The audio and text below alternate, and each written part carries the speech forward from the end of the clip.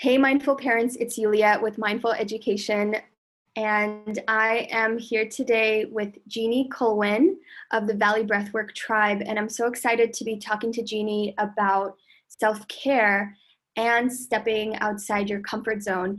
And this conversation, this idea came about because I found Jeannie on in a meetups group, and I was looking for more self-care practices. If you remember a couple weeks ago, the vlog that I had was titled My Guilty Pleasure Self-Care, and it talked all about the importance of how parents need to invest time, money in themselves in order to take care of you so that you can bring your best energy to your family and help your kids and your family to co-regulate with you.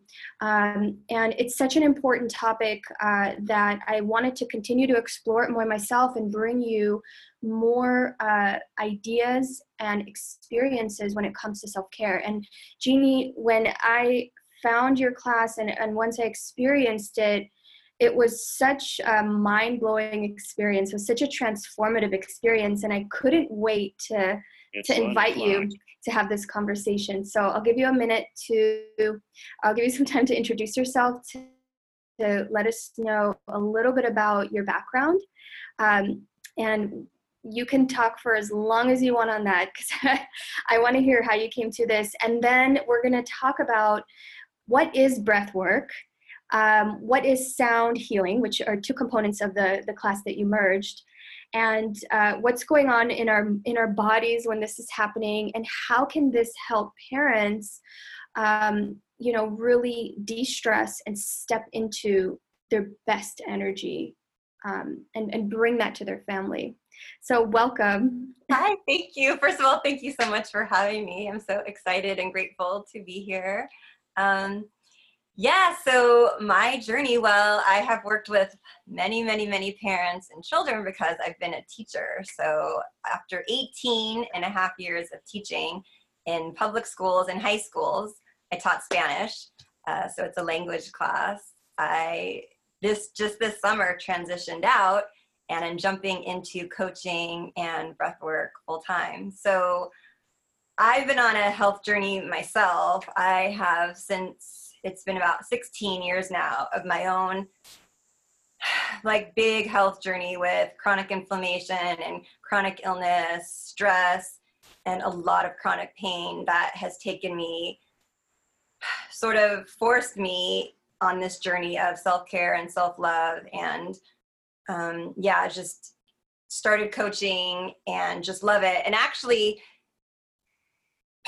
it's so interesting because when I started off with my coaching, I was really interested in food and inflammation. And, food can be big inflammation causes inflammation in the body. And I still love that. I eat a super clean diet, but I've gotten really passionate about stress and how stress affects the body, how it affects the mind, the whole mind-body connection. And being a teacher specifically, our kids are so stressed out. And I know, and I'm an empath, and I can feel it, and I can see it, and they tell me, So being in the classroom and knowing that students are stressed with school activities and what school puts on the table, and then also things at home sometimes they tell me a little bit of what's going on, but we only probably know a fraction really of what's happening. So right now I work primarily with individuals who are working with stress and not managing it, but understanding the emotions in the body. Like you said, it's an experience and not just talk about it like typical cognitive behavioral therapy,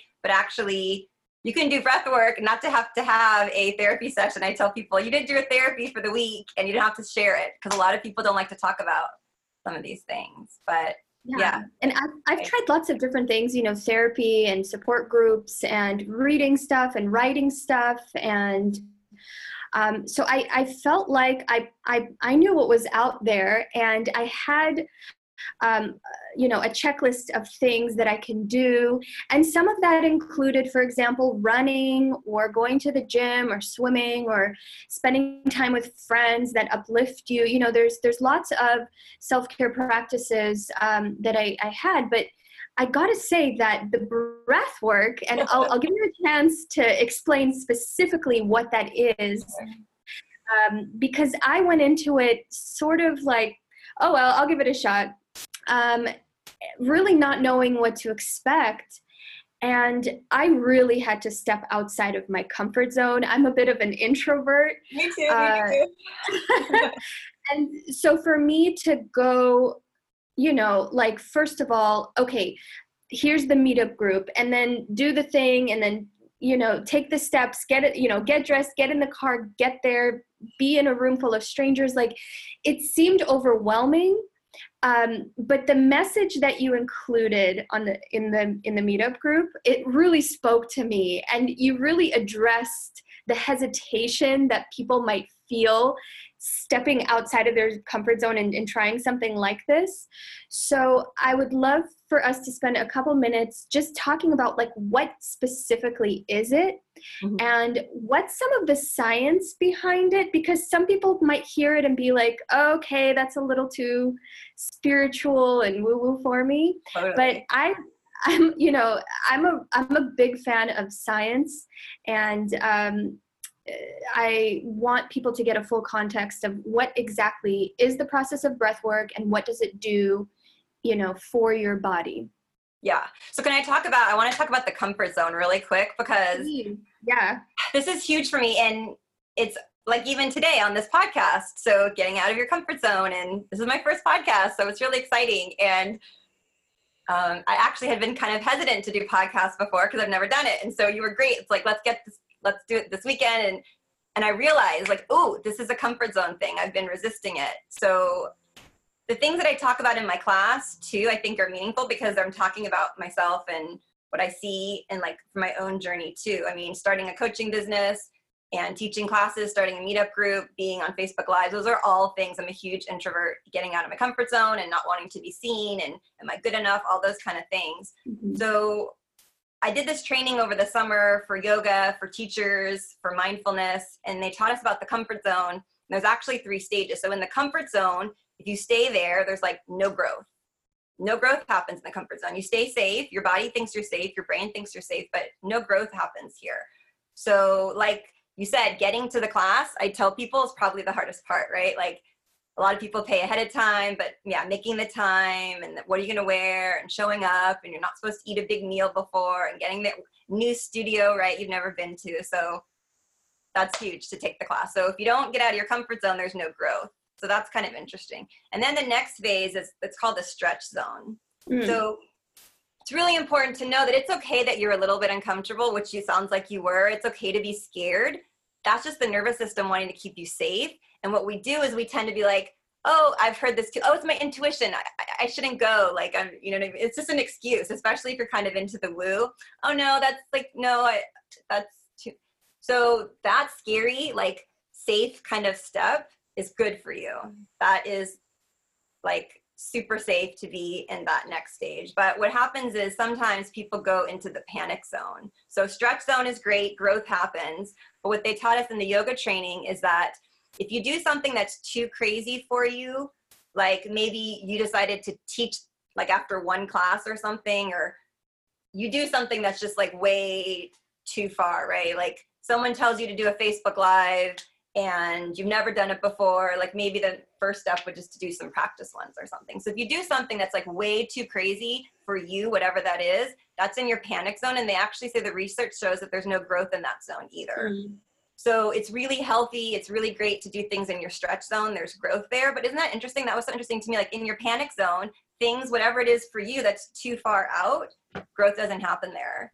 So that's just really like, oh, that's uncomfortable. That's good. That's good. That's good. It's in your stretch zone. So yeah. So for breath work, in terms of like what the science is, so this is what I love about breath work, because you can make it woo and you can make it not spiritual. And so in my classes, I like the candles. I like the ambiance. I want the synergy and like the whole experience to be really like yummy and nurturing. Other teachers, it's just kind of like come in, sit down, no one talks to each other, and it's like a different feel. But basically what we want to happen is we want our nervous system to relax and to calm down. So the autonomic nervous system is comprised of your parasympathetic and your sympathetic nervous system. Okay, so your autonomic nervous system are the things that your body does without you thinking, right? Thank goodness. So we breathe all night, even when we're asleep, our heart beats, if you're digesting, you don't have to worry about it. your cells are repairing and growing. Like all these things happen in your body automatically. It's so great. Autonomic nervous system. The only thing that we can control in the autonomic nervous system is our breathing. Mm-hmm. So we breathe automatically. We actually obviously can control our breathing, right? Taking the deep breaths and stuff. So breath work, I feel like, is so amazing. But really, I tell people too, because sometimes people have amazing experiences in my class and they tell other people, and people come with these high expectations. Oh my gosh, I did a few privates recently, amazing results, but then they were referring people and they came and they were saying, oh, she said this and he said this, life-changing. And I'm so honored, and it's so great, and I love those big moments, and not everyone has them. And so yeah, just knowing that every experience is different, and everyone experiences looks different, but basically we just want to relax the body. We want to get the body out of the fight or flight, the sympathetic, so it's the sympathetic nervous system, into the parasympathetic nervous system. So how you can do that is by controlling your breathing, slowing down the breathing. So when we intentionally slow down our breathing, we stimulate the vagus nerve. It's connected to all these organs. It's like a whole system, right? It's kind of like when you do something into the body, it affects everything. So if you're like, oh, I'm just breathing slower, no, you're like, the whole system is affected, right? Your heart rate, your blood pressure, all that stuff gets affected. So that's why it's so great about breath work, because you can make it woo and spiritual, or you can tell someone, hey, you're going to lay down on your back, and you're going to, science-wise, you're going to just get your body out of fight or flight. We're going to decrease the heart rate. We're stimulating the vagus nerve, which as a system gets you into the parasympathetic nervous system. So people who are not interested in, like I said, spirituality and on all of this, it's just a science. So that's why meditation people love. Some people love yoga. You don't have to do anything that's spiritual, or if that's too kind of outside of your realm. If you can go for a walk, that's going to bring your vagus, it's going to bring the vagus nerve, stimulate the vagus nerve, kind of get you out of the fight or flight. So that's why I say whatever works for you. And I kind of tell people in the classes that it's okay if breath work isn't your thing, because I don't want people to have these high expectations. It's whatever your thing calms down your nervous system, whatever thing, right, gets you into this deep, relaxed state. That's your thing. Love that. And I love that you kind of prefaced it with, not everyone's going to have the same experience. For example, I walked in with zero expectation. Yeah. And I did not expect to feel such a sense of relief afterward. And I'll be honest, I got very emotional during the class, which is one of the, I want to call it maybe a side effect. Mm-hmm. And I want you to talk a little bit about the difference between the type of psychological work we could do on ourselves and the somatic work that this is, because you get to step outside of the story that you're telling about your life. You don't have to analyze, stuff or understand it really. It's just allowing all the stuff that your body has recorded basically over time. I'm not sure if I'm saying this right, but Dr. Gabor Mate talks about this, that your body keeps score, and that all of our experiences are stored in our bodies. And then, on top of that, we have the images and the stories associated with those experiences. So this is tapping into something much deeper than our psychology. So please talk a little bit about somatic work and how that's different. Sure. Yeah, so this was huge for me, because I really, to be honest, didn't understand what it meant to feel your emotions or feel feelings in your body. If someone said, how are you feeling? I'd be tired, or I'm just whatever, fine. And I think for me, especially because I had a lot of chronic pain, I didn't want to be grounded. I didn't want to be in my body. So I don't want to be in my body. I don't want to be grounded. I don't want to be connected to my body, because it was producing a lot of pain and a lot of mystery pain, and a lot of those, I was tested for a lot of autoimmune. Yeah, sorry. A lot of autoimmune. It was those mystery, medical medium talks about the mystery illnesses and not knowing what's happening. So I really love talking about this as somatic work, because I was one of those people who didn't get it. And so I finally get it. So I understand that other people, I'm sure, don't get it either. So basically, And again, when I started working with my coach, I didn't get it. She was like, where's the feeling in your body? And it's so mind-blowing to be able to talk about it now and to relate and to tell people, you guys, I didn't get it. Like, I did not understand what she was talking to me about. And that's why it's a process, right? And it's growth and it takes time. And I just want to encourage people, if you're like me, we're like, I don't get it. It's not, I can't do the work. It's just, hopefully you're open to knowing that you can change that. So basically, when you have an emotion, you can feel it in your body. And that was really hard for me to understand. So if you're nervous, like let's say you're nervous to come to my breathwork class, or you're going to do something out of your comfort zone, a lot of people feel the butterflies in their belly, or they have a racing heart. If you're really happy, your chest sometimes feels great, or your endorphins are going, right? So those are experiences in your body, but they're also like messages too. So if you have chronic pain like I did, I kind of just stuffed it. There's a lot of emotions that come up with chronic pain. And what a lot of us do is we tend to just stuff down our feelings and push them down. And like what you were talking about, Gabor Mate, is that how you say his name? Mm-hmm. Yeah, so throughout our whole life, small trauma, big trauma, memories, all these emotions, unless you're feeling it to heal it, right, get stored in our body. So even what we think, so some people recognize that they had real trauma, right? If you had like an event that was traumatic, and many people unfortunately do, but we seem to underestimate these, like, they call it like little trauma, like small traumas or lowercase t trauma that when you were 6 is really traumatic, right? Like someone stole your lunch or something. And as an adult, you're thinking, well, that's silly. Like, who cares? That was when I was 6, and we judge it, right? But when you're 6 and you're powerless and someone does something and you don't have any control, it's like debilitating. And so there's a lot of trauma that happens that we have dismissed, but like you said, like our body knows and our body stores those memories, all those moments, and those feelings, right, of like being powerless or having an unempowering thought. So yeah, we store all those emotions and all that pain. And so for me, with all the chronic pain that I was having, and I wasn't feeling my emotions, I wasn't connected, I was like in my head all the time, like living up here and not knowing anything, all these feelings are stuffed. And I use this in my class a lot. I say you have to feel it to hear it. You have to feel it to heal it, right? Yeah. So what does that mean? Because no one teaches us how to feel a feeling. That's the problem.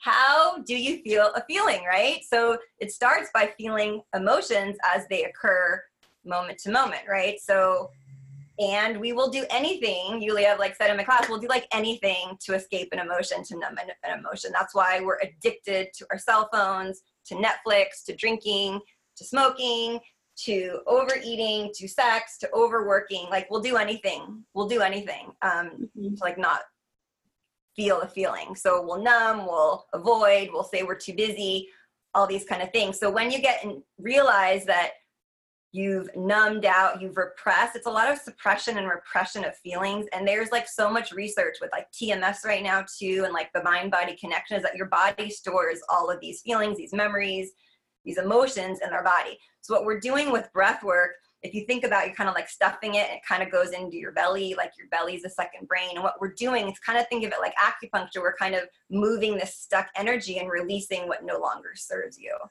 So with acupuncture, for example, you have like meridians and chi, and you're moving like the energy of the body. So with breath work, just your breath, we're oxygenating the body big time because we're breathing through our mouth. So to get back to the science a little bit, I didn't talk too much about like the science. What we're doing is you're bringing in a lot of oxygen because we're breathing through our mouth. And then it changes the carbon dioxide ratio in the body. So alkalining the body. And they say, you know, the research is like an alkaline body is a healthy body. We don't want an acidic body, right? That's why we eat well. We don't want stress, chemicals, all those things. So in an alkaline body, they say disease cannot be present, right? So it's changing the pH. It's literally changing the pH of our cells and of our body. Yeah, so realizing that these emotions are being released through breath work, and it's a collective experience too. It's interesting to see privates versus in a class. It's like you feed off the energy of the group. I can feel the energy. Like I'll just say things during the class they don't kind of remember, or it just comes to me because I kind of feel what the people need. But yes, it's like all these emotions, and you don't even have to, the beautiful thing is you don't have to know what emotions they are, or what trauma, it doesn't matter. We can just know that it's ready to be healed. What's coming up is ready to get healed. And you don't have to analyze it. Or, I mean, before the class, we set an intention. Some people want clarity on something specific. Right. First timers, yeah, I just say, you know, just your first time, just be open. Your intention can just be to, you know, try this for the first time and release expectations. And then when you start doing it, you can actually like, okay, I want clarity on this problem that I'm having or this thing. So yeah, what you're doing too is you're slowing down your heart rate, your blood pressure. What you're doing is this inner critic, this like the prefrontal cortex that keeps you safe, right? So it's like your heart and your mind are kind of like enemies, right? Your ego wants to keep you safe. And finally, during breath work, we can like shut off the inner critic and you can get back to your heart of what you actually want to do, right? Because you want to do that scary thing. It's in your stretch zone. We're nervous. We're afraid we're going to fail. And then the inner critic with breath work actually turns off because of all these other things, right? We can slow down the adrenaline. We can shut off the cortisol. Your natural endorphins will kick in. We're going to produce oxytocin. So like all these chemicals that you can produce in your own body. You don't have to do a drug. You don't have to, you know, be on medicine. I've had people tell me that they feel like they're high after my class or they feel so good. It's because you're releasing your natural endorphins and the natural chemicals in your body. As part of your introduction, where you said a lot of the stuff you said now, which was great because not knowing what to expect, that made me feel really safe. Good. And I think also the fact that we were in a group it added value to my experience because I know that it made me feel like I am part of a community, that I am not the only one that feels this way. There's nothing wrong with me, that we all shared this experience and we've shared this healing experience together now. And to be witnessed in community doing something like this, to me was very special. I'm getting goosebumps talking about it right now. And one thing you said really stuck with me and I wrote it down immediately. And that is, you cannot selectively mute your emotions. And that resonated with me because I do have an anxiety disorder. I have ADHD, and that causes me to have really big emotions. And for me, when I'm excited about something and I'm energized and I'm happy, that's a big wave of, you know, endorphins and adrenaline, and it's a rush and it feels good. But on the flip side, when I'm experiencing the opposite end of that and I feel down or low energy, I personally, you know, got into the rut, into the habit of ignoring or avoiding those emotions. And what happened is, you know, it got to the point where the avoidance behaviors that I was practicing gave me a momentary relief, but what happened was, because I wasn't actually feeling these feelings to heal them, they got stronger and stronger and stronger. And I didn't realize that I wasn't actually relieving them. So by the time I got into this sort of self-care journey, you know, I felt overwhelmed. And my favorite, you know, way to medicate was my phone. You know, have something on. Yes. Right. Have something on in the background, you know, jump straight into work and work 18 hours a day, then go straight to bed. And I wasn't giving myself the opportunity to feel my feelings. And when you said you cannot selectively mute your emotions, that hit me so hard. And I said, wow, I have to make space to feel the entire range of the emotions and to be okay with them. And so many times, I'll just switch to parenting because, you know, our audience is one of parents. And one of the main lessons that I want parents to understand is that the entire range of your emotions is okay.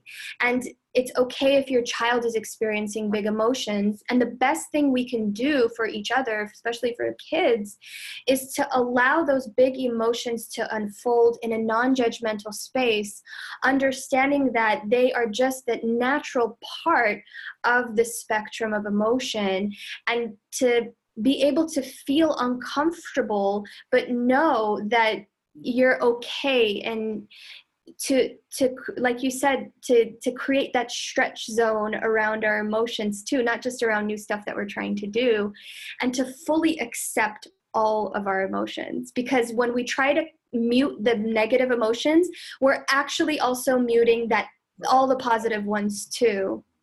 So I'd love for you to talk on that, and if you have any tips for parents, in terms of, how they can help themselves and their kids maybe practice some of this stuff, even if they don't show up to a class. What's a principle that we can take away from this video and apply in practice in order to get some of these benefits? Yeah.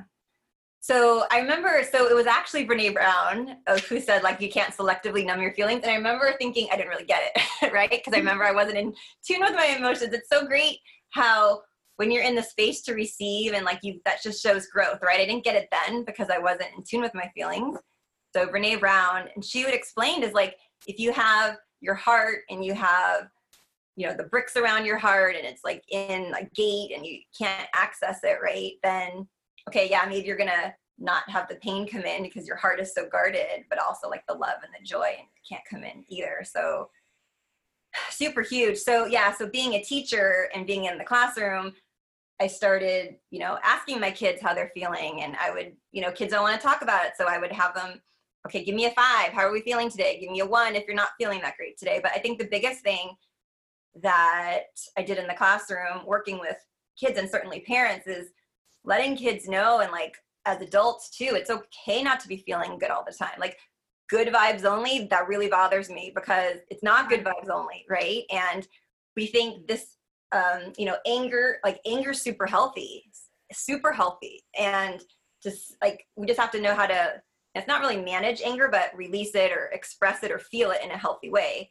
But anger or sadness and pain, those are not, bad. And joy, I mean, we think of course that's good, but just like, oh, this is good and this is bad. It's like like you said, it's like the whole range of feelings. So I think of a parent and for us as adults to know that it's normal and it's rich and juicy when you have, the whole range of emotions. Because once I've opened up my heart, right, to some of this pain and sorrow and stuff, and me on my own personal journey, I can receive more of the love and the joy from others. So I'll start, crying from gratitude and joy and love, where before I probably was so guarded with that. So I think parents talking to their kids about just not like, how was your day, but how are you feeling and what happened today, but just really knowing that it's okay. And I tell the kids, and they've never heard this before, like, you guys know it's okay that you're not happy all the time. We know this, right?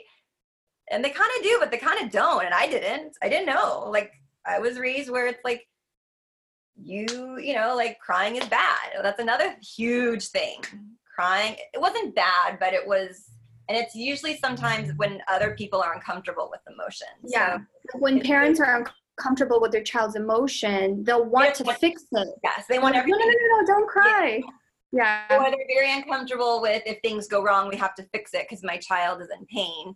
And right. And so that's interesting. So if there's people that, like if let's say you go to them with a problem or you're really upset and they're maybe like they seem detached or kind of cold or they're not as empathic, it's probably a function that they're not comfortable with their own feelings and their own emotions. So for parents, I think doing this inner work first on themselves, if they're not comfortable, is huge, because it's when you're good with yourself and you have a full cup and you're understanding your emotions, you're going to be able to hold space more for children and your child. And, we know I taught adolescents, but some people love to talk about their feelings and some students and kids don't at all. So the more present you are with yours, and then you can notice, right? When we're stressed out, we don't even notice when someone else is in pain or suffering.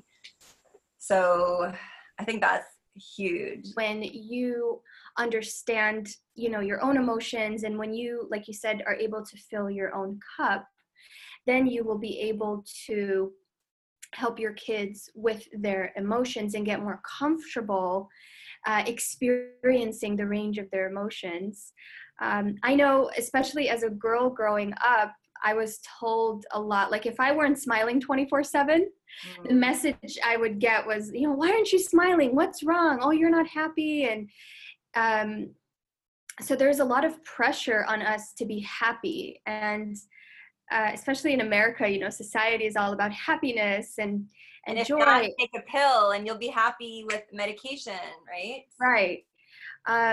So I think that's why I think this stuff is so, so, so important. And, as a teacher, I just want to comment a little bit about school. Yeah. They don't teach this stuff. I know. And that angers me so much. Talk about emotions. I'm angry that kids, you and I, we didn't learn this stuff in school. And I was talking to you a little bit before we started recording about, I learned something so transformational in your class. I learned that I can trust myself, that I had the tools that I needed in order to soothe myself and manage my life and my emotions in a way that I can trust that I'll be able to navigate anything that comes my way, especially if I am seeking help and seeking community and stepping outside my comfort zone. That lesson to me is times 1,000, more important than learning algebra or how to form a sentence properly. And not to say that the academic subjects aren't as important. I was in education for years, and I love education. I'm a nerd. It's important. I need to be able to communicate and speak.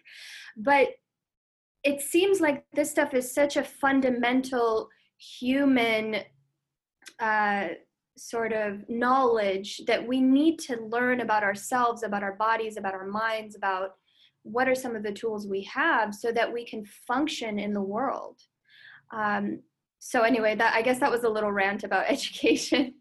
No, I actually have some thoughts about that. But first, one of the things too I wanted to mention too is as kids, and I say this in my class, with adults, is that traditionally, not always, but many times, men and children and boys are told it's not good to cry, right? It's not manly, it's not masculine. And so men and like little boys, and then like men in my classes, when I do privates, it's a lot of emotions that come up because for years all that stuff has been stifled. And especially if you're a man and you been raised by a single mother or something, and so what we think about masculinity and so a lot of, and women too, I mean, like I said, like crying, I felt like I couldn't like hold, that was like the huge thing for me, is like holding space for myself, right? Like, oh, I can do this for myself. And after you take one breathwork class, you have all the tools, you can do this on your own too. So men are and boys, a lot of women too, but like, don't cry, that's bad, that's maybe girly or something. But then women, a lot of times we're told like not to use our voice and to be seen and to be loud, and it's okay to be authentically you, right? Or like not speak your truth, like play small. Women a lot of times just not told this, but just society, right? Like don't cause problems. And so we do like this huge scream, and I always try to encourage women especially, like get that scream out because we're not used to it. And so I was in a class and my friend said, I was talking to her, I said something like, you need to do the scream, and if you think you don't need to do it, then you need it even more. And she said that was her because she's very sweet and compassionate, and she's not super vocal and loud and stuff. So just wanted to touch on that too, because that's something as a parent, especially with boys and men and daughters too, like it's okay to cry, it's healthy. Even, I see my friends, and I did a live once and I started to cry a little bit, and the first thing I said was, I'm sorry, I'm crying. And I was like, wait, no, I'm not sorry, I'm crying. It's totally good to cry. And I caught myself, right? And so like the more that you catch yourself, and it's, when we're with women, when we're with our friends too, if we cry, I'm sorry, I'm crying, I'm sorry. So that's what I want to normalize and get that myth out. But I think the biggest, I don't know for other teachers, but why don't we talk about this? I would say the biggest reason, well, first of all, it's changing.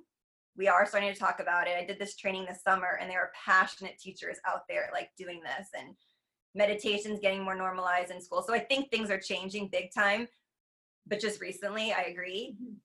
But I think the biggest reason why we're not talking about this is because teachers, men, women, are not comfortable with their own feelings and emotions. And so they don't want to go into this scary realm that's out of their comfort zone. Because, I remember not talking about this stuff too. And as soon as I became comfortable with myself and my emotions, I was doing it all the time, talking about it, meditating, let's talk about our feelings, I can hold space. Where before, I probably was like, I don't want to get sued. If I say the thing that's not PC, someone's going to not agree with me, or, you know, I'm not a therapist, or and then also we have such standards of what you have to cover. And so then I'm covering things outside of what I'm supposed to cover academically. But I think the biggest thing is that teachers are not, many of us, just individuals, are not comfortable with their own emotions. And really creating and knowing how to create a safe space with your students to talk about these things. So I just did this yoga training over the summer. I don't even know if I told you. And it's for yoga training, so I can teach yoga in the schools and meditation. And then it's also SEL certification, which means that we talk about feelings and emotions.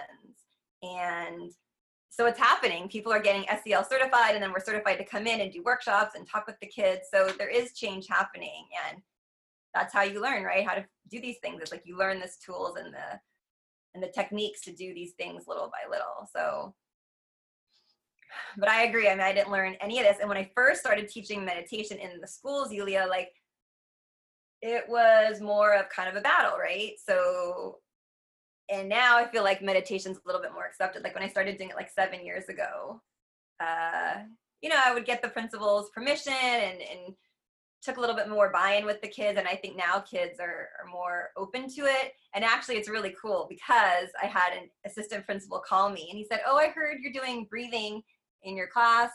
And one of the students wasn't happy with that. And they always have the option to go to another room where they can do something else. They're not forced. And I don't even call it meditation, it's just mindfulness. So that's for secular.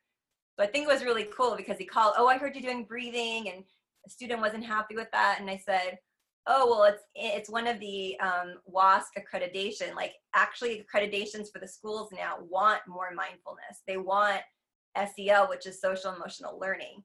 So by me doing meditation in class, it's actually what our school needs for accreditation. And so that's to show you that like things are changing. And once I said, oh, it's for WASC accreditation, it's one of our standards that we need to address, he was like, oh, okay, right? Because breathing, like, what is she doing? Like, woo-woo. What is she doing? She's supposed to teach Spanish. She's teaching breathing. And I'm like, oh, meditation, which is one of the WASC, SEL, you know, requirements that we need to incorporate. He was like, oh, okay, that's fine. So I'm glad to hear that. Yeah. I'm glad to hear it's being built into the curriculum. So I'm hopeful about that, and hopefully it'll kind of catch on, and it won't be something that we consider like, here's education and here's all this other stuff over here. I hope it merges, and I hope that it isn't just maybe an individual class you take, but what you're doing is you're folding it into the curriculum. Because something I know about when I'm coaching either students or parents is before you learn something, you have to get into that zone. And learning can feel scary because many times we learn through making mistakes, or we learn actually, when you're learning something new, you almost have to admit that thing you either didn't know or that you knew something incorrectly and it was a misconception maybe. And so you have to be flexible enough to be able to change your mind. But if that feels so outside of your comfort zone, because in schools, the message is you have to get the right answer every single time or else. So I'm glad to hear that it's becoming part of the curriculum, because to me, there's a sequence of stuff that you need to do. Like first you need to feel good and calm, and then you can be open to learning and manage your emotions while you're learning. And I want before we go to go back to the practical stuff a little bit. Sure. The experience in your class, and because we talked about, you know, the science behind it. We talked about breathing and how that oxygenates your body and creates alkalinity throughout your body. One of the components in your class that, again, I was totally not expecting was the music. Oh, yeah. And I mean, I was like, whoa, what's going on here? I did not expect this. So just the music, the stuff that you're telling us throughout the class was so inspirational. I was like, yes, this is great. And then after that, the sound bath. Tell us a little bit about that and how it connects. Yeah, well, so I'm a sound healer too, and that was going out of my going out of my comfort zone, going into the stretch zone because I've played for other people and like volunteered in other like group sound bath situations, but I've never like run it by myself. So I knew there was like some resistance because I hadn't done it yet. So, yeah, so I did that. So the music I try to get, yeah, super inspirational songs, and there's like a flow, and there's definitely a sequence. I'm coaching throughout the whole class. Kind of just the things I want to hear, what resonated with me, what I think other people kind of need, and at the end, so we don't always do a sound bath. It just depends what I have in terms of the space and the time and all that stuff. So that on that class, I wanted a self-care day, and I wanted to incorporate that. So we had about 10 minutes or 12 minutes of sound healing. And so I have a gong, and it's about 22 inches, like this bronze from Tibet. So it's like this special sacred instrument. And the gong helps clear the subconscious mind. So after meditation, so this is kind of interesting, and I didn't really know this, like the active breath work, you're actually with using you're in your sympathetic nervous system. So we're actively like pumping up the body, and you're in this like breath work, right? It's actually work. I mean, it's harder than it's breathing, but it's this active. So we're in the sympathetic nervous system, which is healthy to be. And that's kind of like exercise, right? You exercise, it's work. And then after this hard breath work, then you're in your parasympathetic where you're relaxed and we breathe through our nose. So when we're in this like lovely parasympathetic state, your body is able to relax. The sound healing and the instruments really just sort of fill you back up because you released a lot, energy and emotions. And so the sound healing really fills you back up. So the gong, like I said, is a subconscious mind.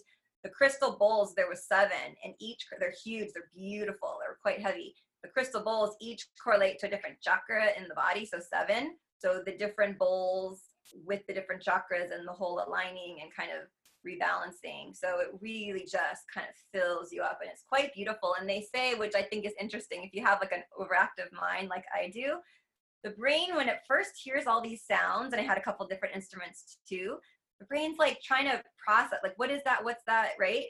And with sound healing, it can't, right? Because these beautiful high frequency vibrations. So the brain, like, even if we don't think about it, it's like, what's that? And then it doesn't know. And so it just stops. It's like, it's kind of like, I can't figure it out. So, okay, fine. So it just relaxes, right? During the sound healing, it's kind of what they say. So you can just like, recharge, and it's just like a lovely, beautiful music and harmony, and yeah, it's quite lovely. I like it too. And actually it's great too, energetically for the person playing. When I first took my sound healing certification, I thought, oh, this is going to be a lot of energy and I'm sensitive, and actually it's quite therapeutic and invigorating for the person playing. So that's great to hear. My experience was, first of all, I was surprised at how loud and piercing the sound was, not in an uncomfortable way, but just because I had listened to different YouTube videos earlier, and I usually, like, during sessions too, will have different sounds in the background, and I love the bowls. There's something relaxing about them, but there was something completely different in terms of being in the same room with them and feeling the vibration through different parts of my body. That part of the experience, again, totally unexpected. So I just felt like I was unwrapping little gifts throughout the session and just experiencing new stuff. And you're right, you can't make sense of it, so you just kind of surrender to it. And I gotta say, you told us at the end of this class, don't make any important decisions. Don't call any ex-boyfriends. Because you're in this energy, in this state, in this relaxed, calm state, and you feel very clear, and you feel very grounded, and I felt like, whoa, I could do anything right now. I can write a book. Yeah. I can run for hours. I can do this. I can call all these people and tell them what I really think. And so I was grateful for that advice, because what I ended up doing, and I want to share this, because I'm a person, it's very difficult to turn off my brain. There's always 5 million things to do, ideas, stressors, anxiety. It lives in my chest and in, different parts of my body. And I went about my day after your class, and I went grocery shopping, and I made myself like a nice brunch. Good. And I noticed that I was moving through the day more slowly. I was noticing all the details of my environment. I was noticing people and like their energy. And it was usually, I'm pretty good at making small talk at the register. Mhm. I couldn't even, my brain was so clear that I was just staring at the person, just thinking, oh my God, I want to tell this person everything I just experienced. I wanted to shout it to the world and say like, oh, everybody needs to try this. I can't remember the last time I felt so at peace. And cooking, usually I'll have some music on or a video on just to keep my mind busy, but I didn't want any of that. I really wanted to feel present in my body, and the food tasted better, like my experience throughout the day. And I had a really great night's sleep. And I had to face a couple people that caused me stress that day, but I felt a little more removed from those immediate reactions that I would have with them. I could observe the emotions that they were making me feel, and also not feel so much anxiety around them, when normally the stress that they would cause would like just compound and build on top of the stress I was already feeling. I had so much more space and energy to sort of deal with that in a way that I wasn't so reactive. And I immediately knew this is something that I'm going to be talking about as part of my work in mindfulness and coaching and executive function skills, because it's such a wonderful foundation to have before you get into your cortex and start executing things and getting stuff done. It's such a good building block in the work that I'm doing. And I'm so grateful that there are people like you out there with whom I can really resonate and feel really safe and comfortable to do something that's way outside my comfort zone. In fact, tonight there's another class and I can't wait to go. So yeah. Thank you. Oh, thank you. So I'll give you the last couple words and then we'll wrap it up. Is there a message, especially to kids nowadays who are living in a world that's a lot different than the world you and I grew up in? There's so much more stuff going on, and there's such a bombardment from all areas.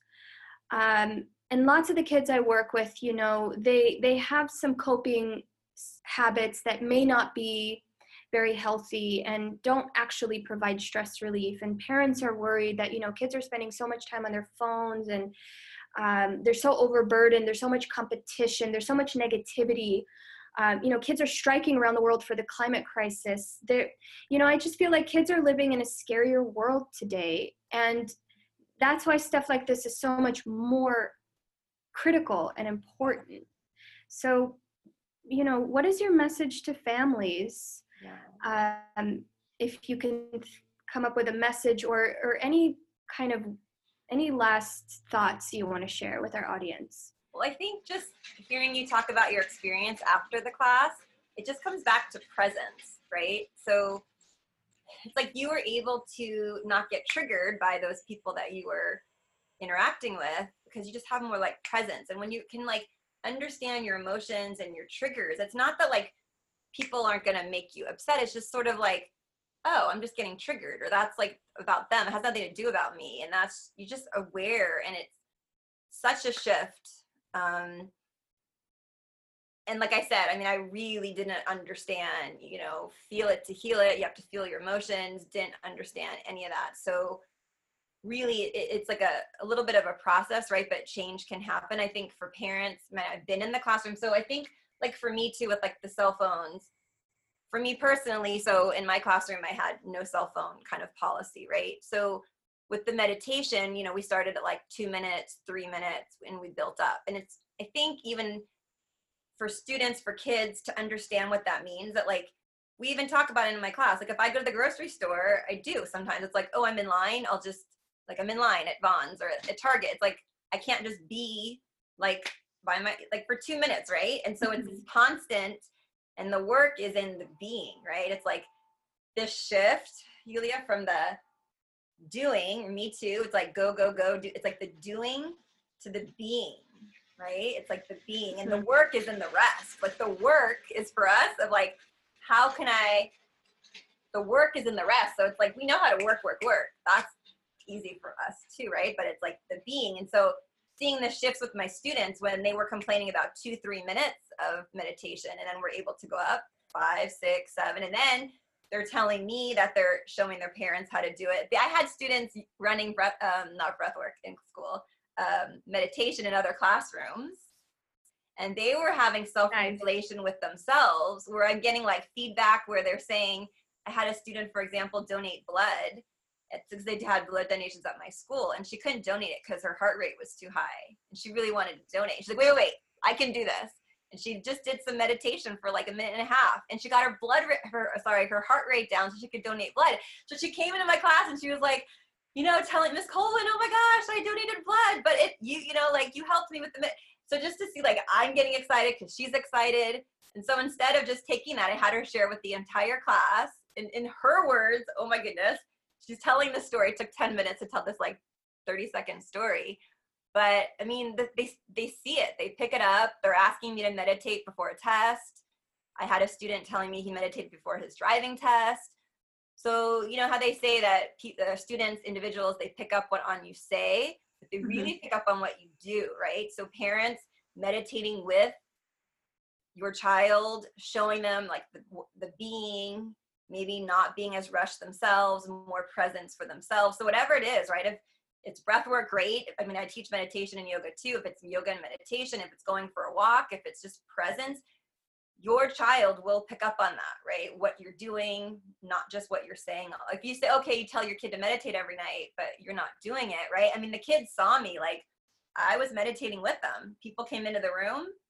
I kind of looked sometimes, but I really tried to stay present, and they didn't, disrupt me. Right? So they see what you're doing, and they start telling you, I meditated before my driving test, I did this, and they use it, and they get excited, and they like to tell you. So yeah, us being present, and that's how we can help our students and our kids, like us being present, not being reactive, not being triggered, teaching them that it's okay to have emotions, it's okay to feel sad, whatever they're feeling.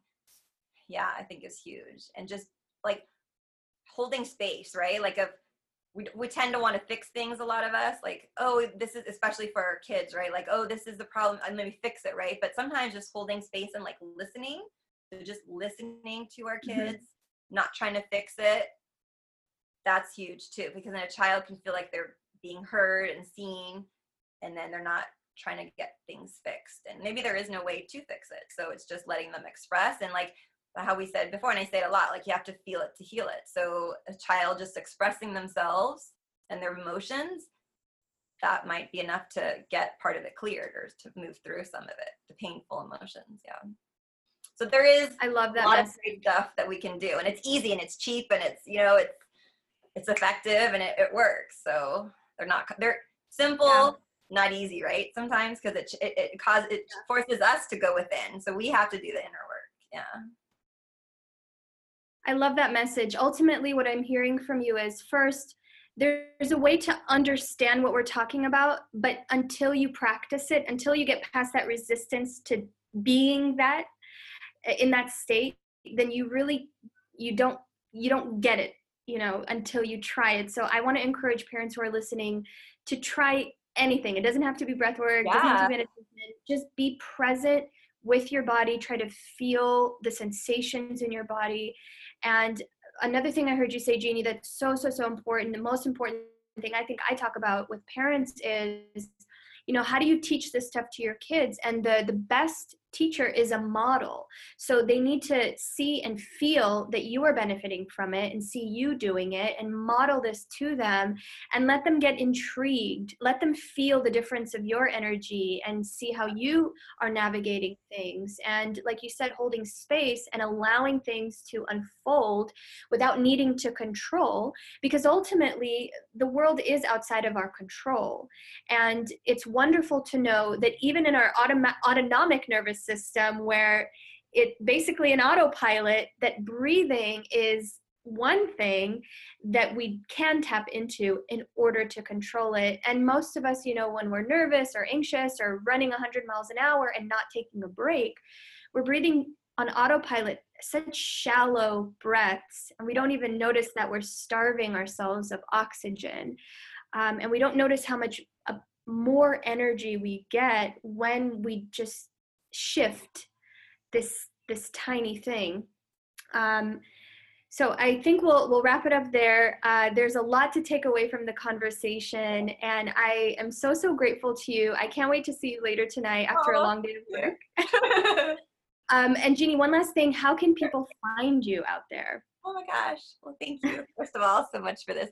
Yes, so I'm on Instagram and I'm on Facebook, and we'll put the tag. We'll put the links in the notes. Yeah, we'll put the link. It's at Jeannie Colwin Coaching. Mm-hmm. So last name is Kulwin, and then it's jeanniecolwin.com, and I do one-on-one coaching with health, and definitely focusing on stress and your body and how do you do all these things, right? Because we talked about all these things, but what's the how-to? Like, it's not just a one-time, it's really a process. So, and then I also have been doing some corporate events, which is really exciting because the workplace has got a lot of stress. Yeah, so jeanniecolwin.com, and I have all the information about private, and I have my classes, and you can get on my website, on my email list. And if you get on my email list, then you'd be notified of when I have upcoming classes in LA. Wonderful. And we're both in Los Angeles, which I'm lucky because I'm down the street from you right now. What about people listening out of state or different countries? How could they benefit from your work? Do you do remote coaching, like via Zoom webinar, like what we're doing? Yeah, definitely. So I do one-on-one private coaching so that it can be anywhere we definitely use the platform. I'd use the platform Zoom also. And I've done up until now more breath work in person in my classes, so private, or in my classes in Los Angeles. I'm in different locations, but I'm open, and I've been playing with the idea of doing, and I know other people are doing it, Zoom. It's just a different energy, but I'm definitely open to doing Zoom with the breath work, especially teaching people how to do it. So if they're interested and they don't live in LA, definitely reach out, because I want to get that started, because so many people can benefit. And I know people have never heard of this before, and so many people tell me that they can't really describe the experience. So that's why I say you just got to try it, and then you'll know what we tried our best today. I wanted to it's amazing. Yeah, you really need to just jump into it and give it a shot and see if it works for you. Whew. All right. Well, such a pleasure talking to you. I can't wait to continue on this journey and have you, as another person, and your community that you've built. I'm excited to kind of continue this practice, because you said it's not a one-time thing. It's something you'll continue to practice, and I'm sure it'll continue to grow, and I'll just keep learning more and more. I'm so excited about that. Oh, thank you again so much. Thank you. Bye. Bye.